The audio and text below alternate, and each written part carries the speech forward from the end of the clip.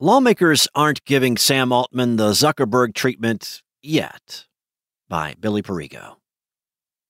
At a Senate hearing on Tuesday, the CEO of OpenAI, Sam Altman, received a warm welcome from lawmakers, many of whom expressed surprise at his main argument that AI should be regulated, and fast. It was a far cry from the grueling ordeals that tech CEOs have previously faced on Capitol Hill. Mark Zuckerberg, Jack Dorsey, and Shouzi Chu have all endured antagonistic Senate hearings in recent years about the wide-ranging impacts of their platforms, Facebook, Twitter, and TikTok, respectively, on American democracy and the lives of their users. "I think what's happening today in this hearing room is historic," said Senator Dick Durbin, Democrat from Illinois, during the Senate Judiciary Subcommittee hearing about oversight of AI. "I can't recall when we've had people representing large corporations or private sector entities come before us and plead with us to regulate them." But in calling for legal guardrails to govern the tech his company is building, Altman is not unlike the other Silicon Valley leaders who have testified before Congress in the past. Tech CEOs like Zuckerberg have often used their appearances in Washington to plead with lawmakers for regulation. "We don't think that tech companies should be making so many decisions about these important issues alone," Zuckerberg testified in front of Congress in 2020. "I believe we need a more active role for governments and regulators," he said, before outlining a list of policy suggestions. Altman's pitch to lawmakers on Tuesday was not so different. He suggested a suite of regulations that could include licensing and testing requirements for the development and release of AI models above a threshold of capabilities, and agreed with calls for both U.S. and international agencies to govern AI. What was different this time was the receptiveness of the audience. One of the things that struck me about the Senate is that they were all willing to admit that they didn't really get social media regulation right, and were trying to figure out how to handle AI better. Gary Marcus, a professor at New York University, who testified alongside Altman on Tuesday, told Time after it concluded.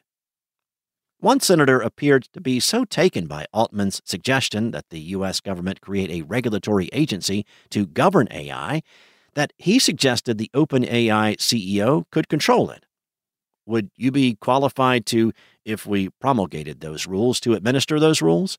said Senator John Kennedy, Republican of Louisiana.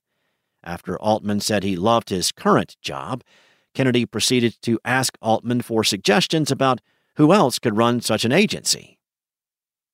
Altman did not suggest any names for possible regulators during the hearing, but Kennedy's attitude perhaps indicated that senators, keen not to leave a transformational new technology almost entirely unregulated like they did during the era of social media, are perhaps overcorrecting by being too credulous toward technologists' own views of how their tools should be regulated.